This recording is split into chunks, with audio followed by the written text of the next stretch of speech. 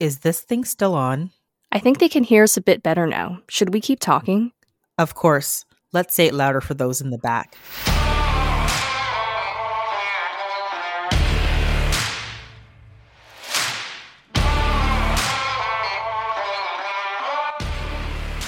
Hi, and welcome to the Green Nurse Podcast, an unfiltered discussion about health and healthcare. My name is Amy Archibald Burley. And my name is Sarah Fung. And we are your podcast hosts. If you're listening on Apple Podcasts, Spotify, YouTube, iHeartRadio, or any other podcast platform, don't forget to hit subscribe so you can get updates on new episodes. If you love our podcast and our advocacy work, please go to www.grittynurse.com and click on the Support Us button. This will give you access to exclusive episodes and early releases on a monthly basis. This will help us with the cost of running the podcast, the time and energy to put out awesome and informative episodes. And for that, we thank you and we appreciate you.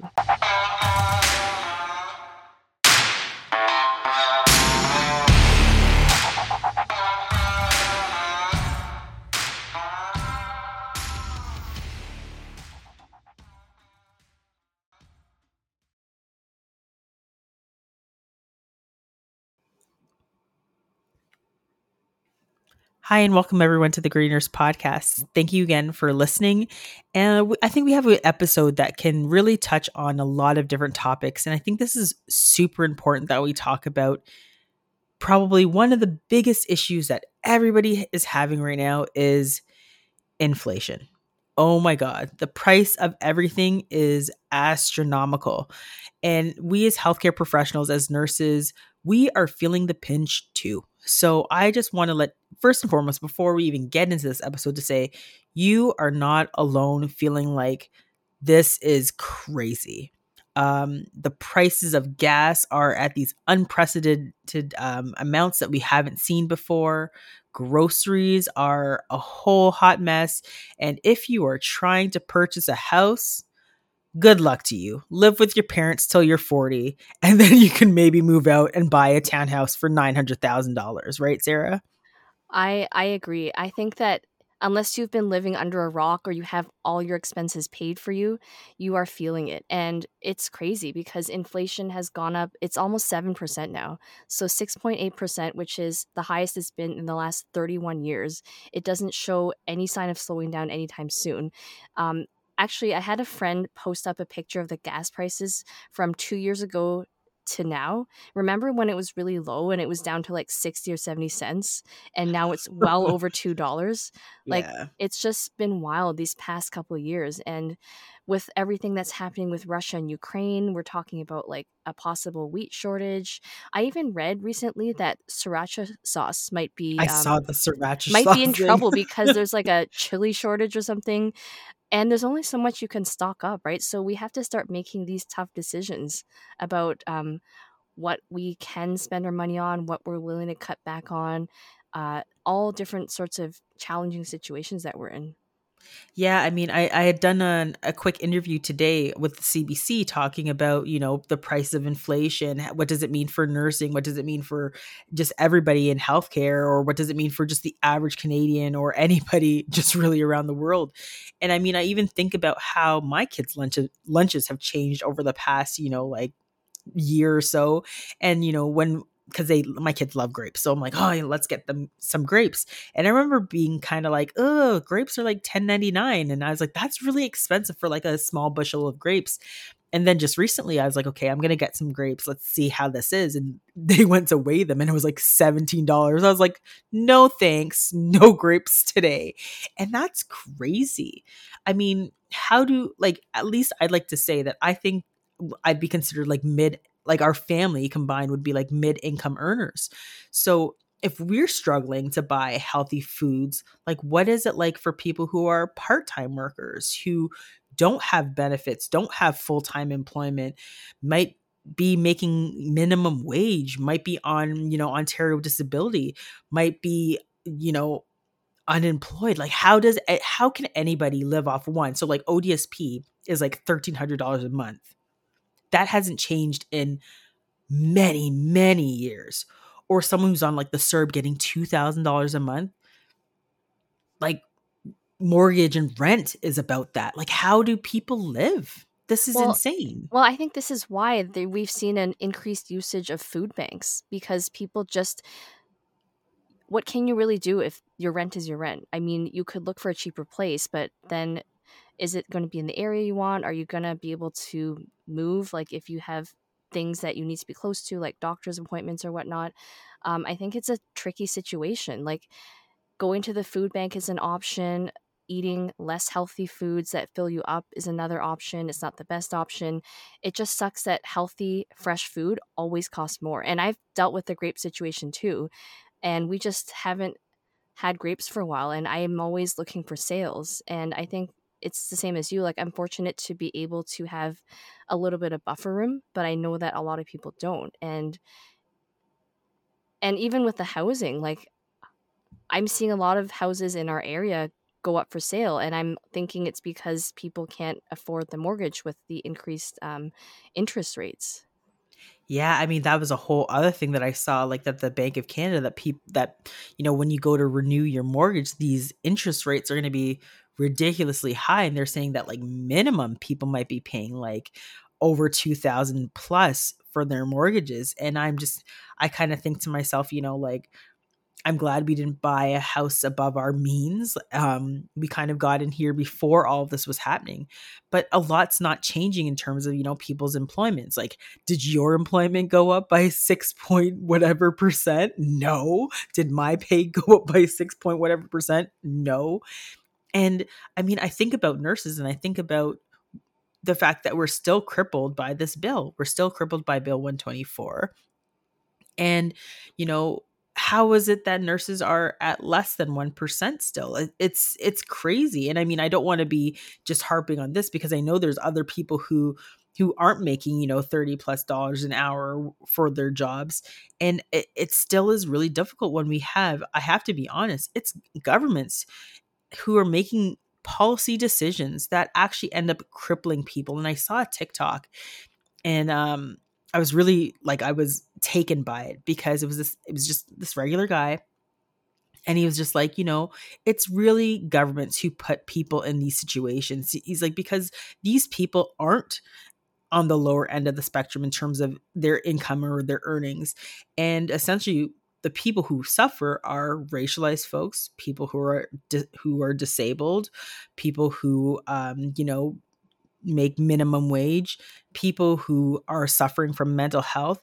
And he's like, what the government is saying is you don't deserve to live. And we don't want to pay for you to live. So it's easier for us to make these policy decisions to push you out versus then to make more universal decisions where we have a model of shared wealth to protect you, because essentially some of these people are seen as worthless, and that's disgusting. I remember watching just this week, it was they like, I guess they were called to the legislator, so like the various different political parties in our government, and Jagmeet Singh was talking about food insecurity, and the conservative governments were laughing.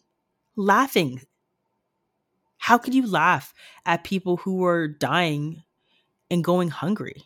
In a first world country where we're viewed around the world as a first world country, who, everybody has enough to eat. We have universal health care, but let's just break that. That's not true. That's not true. There is so much to be said about improvements that could be made. And it's a huge stress. Like, in your interview, they talked about financial stress as a huge stressor, because it eats away at your mental health. It's unrelenting. It's not like you can just snap your fingers and, you don't have any more financial stress. It's something that's ongoing. It's really hard to get out of for various different reasons.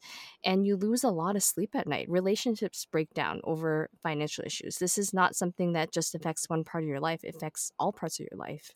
Yeah, absolutely. And I think about, let's say you took a line of credit at the beginning of the pandemic or whatever, just to help, pay regular bills.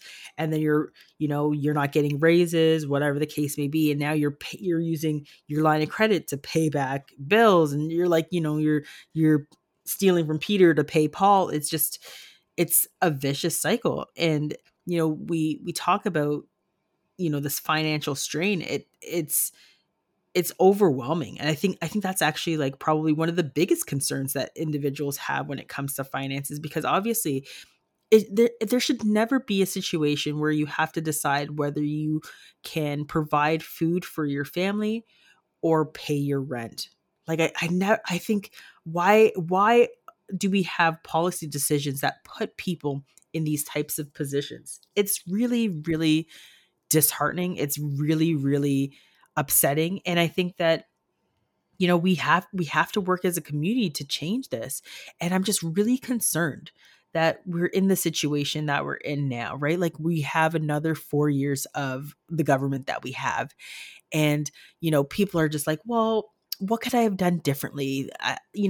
Nothing was going to change. Well, this is what happens. Like, this is some of the stuff that happens, that now we really don't have much say in terms of how things happen. And the only way now is through advocacy and putting huge amounts of pressure on our governments to make differences.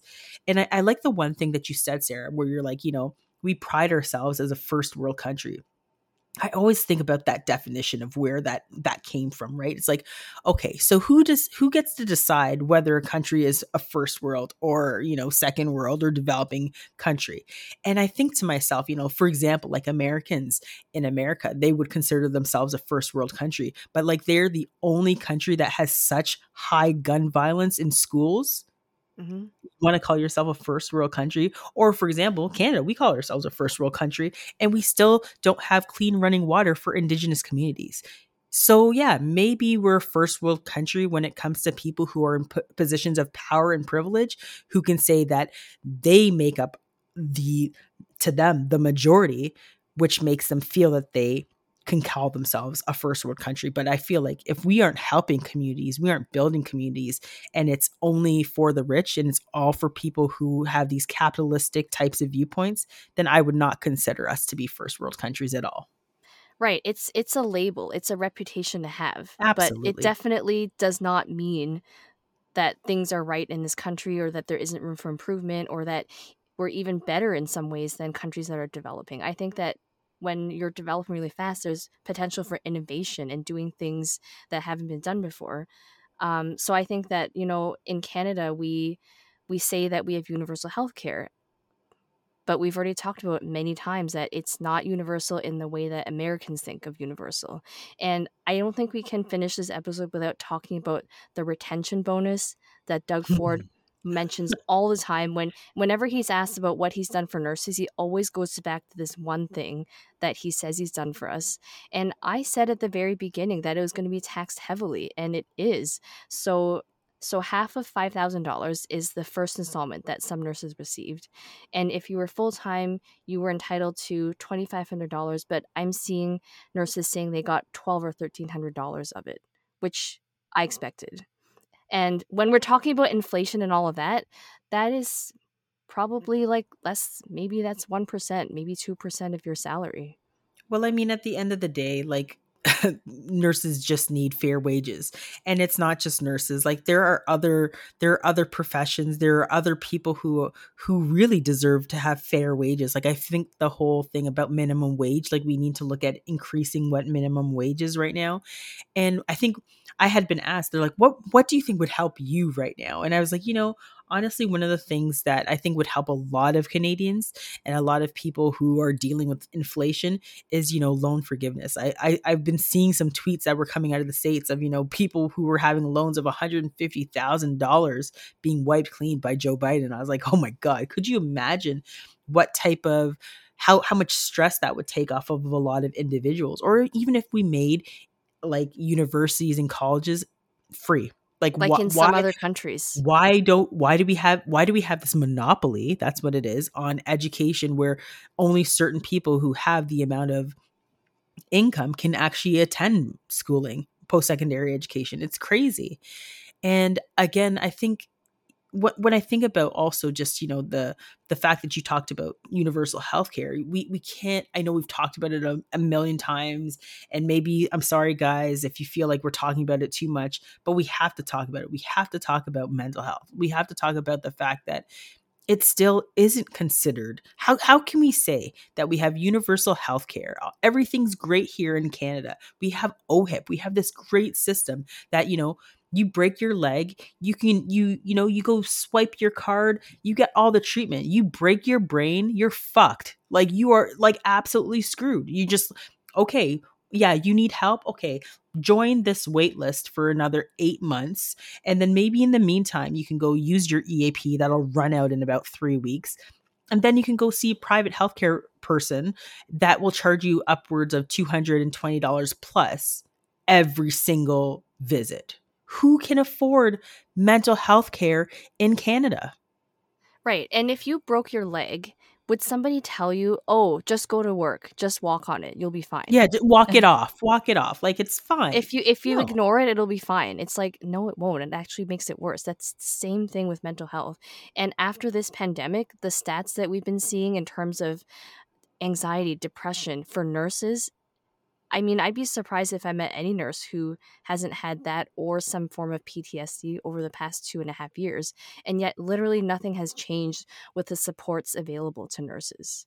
Nothing. And that is super stressful to me. Like, I mean, the other piece that I talked about today was the fact that could you imagine being in a place where you're just like, I would rather, like, maybe there's nothing wrong with you. Maybe you do have an ailment. Maybe you do have a medical condition.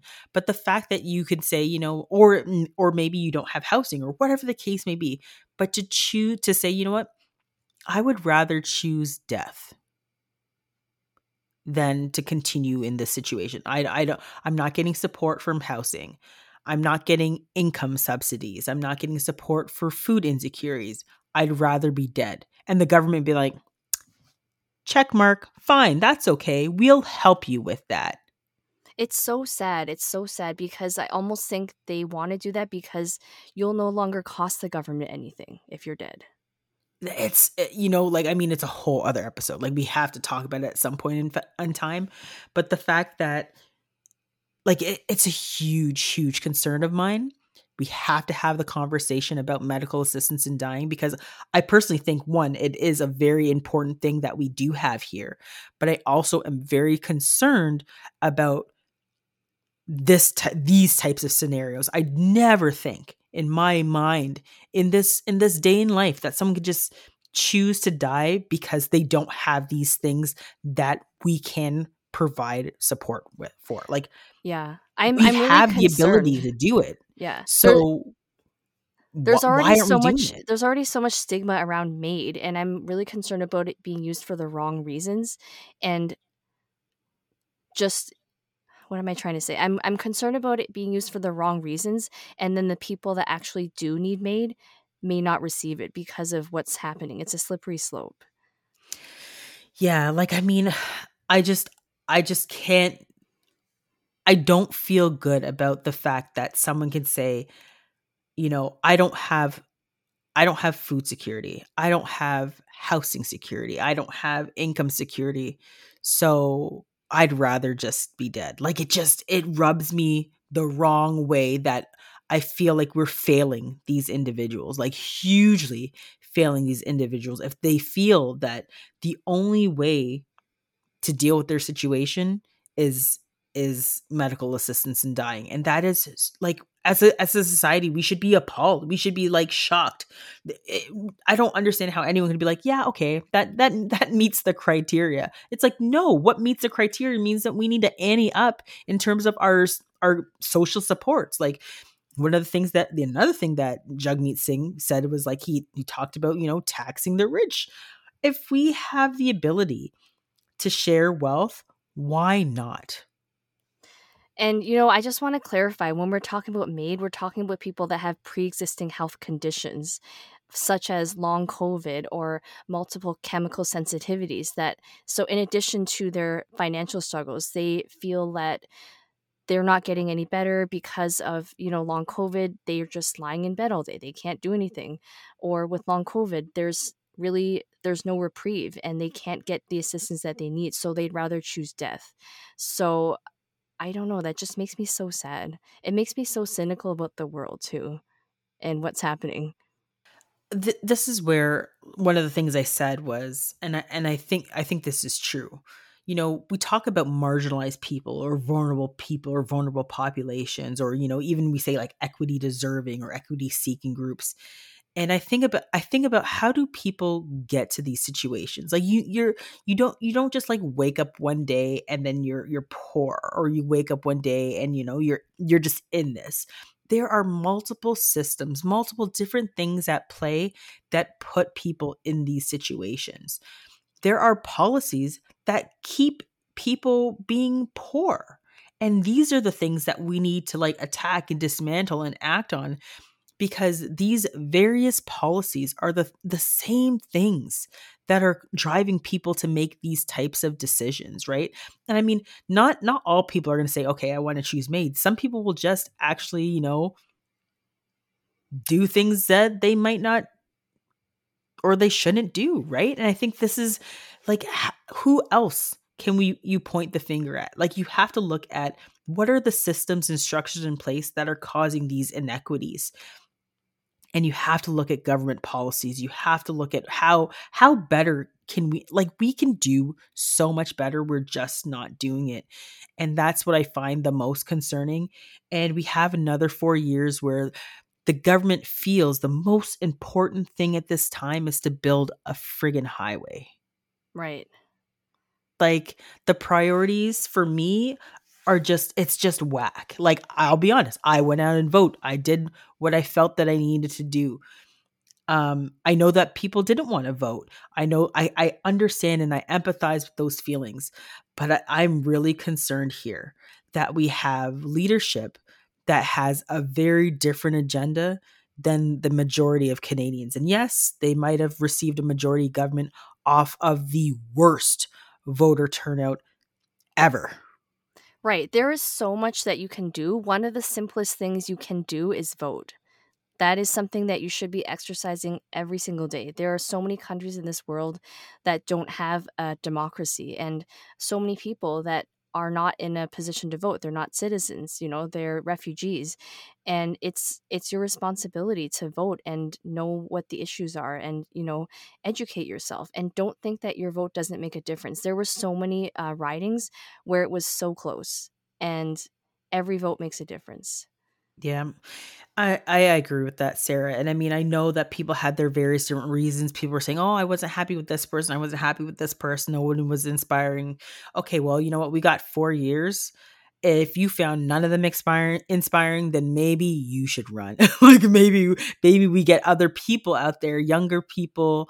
We get people who are involved in various different, not even just young, but like people who are involved in various different aspects, and get people who are passionate about their causes to get out there and run, because we can't sit back and be complacent when we know that vulnerable people, or I should say people who are put in vulnerable situations, are at risk. Like, we have to do something radically different, because now we're at the point where we have to advocate. We have to provide some form of action, so backing our words up by, whether it's protesting, whether it's calling to action, or calling people out to say here's what's happening. But we have to do something. And I think the one thing that I also want to say and stress is the importance of seeking help. I mean, this is probably, as things are, as the numbers continue to decrease with COVID-19, not saying that COVID is over, because it's not over, but as things start to shift, there's other concerns that people are going to continue to have. Like, COVID's always going to be there. I think that's neither here nor there. But the inflation, the concern about housing, the concern about food, the concern about income and mental health, like, I feel like those are like huge, huge things that we need to make sure that we're paying attention to. And I urge you, anybody out there that's listening, if you need help, please, please reach out. You're not alone. We're all in this crazy ass shit together. And I don't want you to feel like, it's just you who's having a hard time buying groceries. It's just you who, can't really afford to get into work to pay for or you can't pay for your gas. It's not just you who's feeling like the world is crushing and coming down on you. Please, please reach out to a friend, a family member, your family doctor, whomever you feel that you can trust to say, I'm not okay and I need help. They'll help you. Absolutely. Absolutely. There are better days coming, and there are people out there who love you and care about you, and it's hard to see that sometimes, but you need to get the help that you need. Yeah, and I mean, I think the biggest fear is that no one will help or no one will support or someone might think you're crazy or weird or whatever the case may be. And I can tell you that that's not the case. Overwhelmingly, people will be like, "Oh, I didn't recognize, I didn't know. What can I do?" And I mean, the first step is just reaching out and saying that you need help. So if you are in that situation, please reach out to someone. And the other thing I think that we have to mention is just talking about advocacy. We have to continue to raise our voices here. Like, we can't just be like, "Oh yeah, inflation's that is that bad. There's nothing we could do about it." Yeah, well, when you have to go back to work 5 days a week because your employer suddenly is like, "Oh, I don't want you to work from home," and now you can't get there because you can't afford it. That's why we need to continue to rally our voices. We need to continue to rally our voices because it's not sustainable. Like, I mean, like I said, we're middle income earners and we're finding it difficult, right? Hmm. And people won't want you to raise your voice, but that's all the more reason to do so, because honestly, at the end of the day, if you don't advocate for yourself, if we don't advocate for nursing as a profession, who's going to do it? We've been, giving other organization ample time to do so. We haven't seen the action that we're looking for, and we have to take it on ourselves. Oh, absolutely. I mean, I'm done waiting for people now. Like, I think we've already, you can see what's that saying? I think the saying is, you know them by their actions, right? So lots of people talk big game, but are they out there doing the work, doing what they need to do? If they're not doing it, then the talk is cheap. So watch what people do, not what they say. And Absolutely. and yeah, you might need to be a part of that. Like, might need to join an interest group. You might need to join a group that's providing action and actually putting in the work and being boots on the ground to make these changes, because I think that that piece is actually quite rewarding. Like, I never really thought to myself that getting out there, joining a march, like I used to be hesitant too. I'd be like, "Oh god, I can't, that can't be me." Yeah, it can be you. It could absolutely be you. So if these things mean a lot to you, please get out there. And there's so many organizations that are doing great stuff. We'll probably drop some in our links, and join them and see how you can help support. And then if you have the ability, to donate to a food bank, to drop some food off, to drop clothing off at organizations that aren't going to charge people gazillion dollars to give give clothing back. Do that, please. Donate your time, donate your resources. Go out, show some support for your community members. And it's so important to get out there and build community, because as we talked about with mental health, with advocacy, you're not alone. There are so many people out there doing what you're already doing. So just join in there, find your community, raise each other up. This is what we're all about. And if you are advocating for something and you don't see anybody else doing it, then you can be the first and get people behind you as well and start a movement. I wholeheartedly agree, Sarah.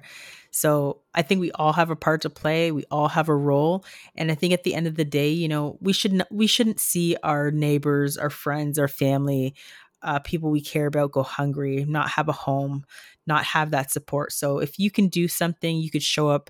Please do. And then again, at the end of the day, if you need help, please reach out, because we're more than happy to help. And people are out there willing to support you And if and care for you Amy as and I well. can do this advocacy work, you can do it too. You're damn right. Hold, what did oh my gosh, Samuel L. what was Jackson, his you name? Oh damn my gosh, right. why am I What? no, no, it's from Oh, Breaking is Bad. it the Walter White guy? Yes. So just as Walter White says, you're Heisenberg. damn right. Heisenberg. I didn't know you watched that show. That's one of my favorite shows of all time.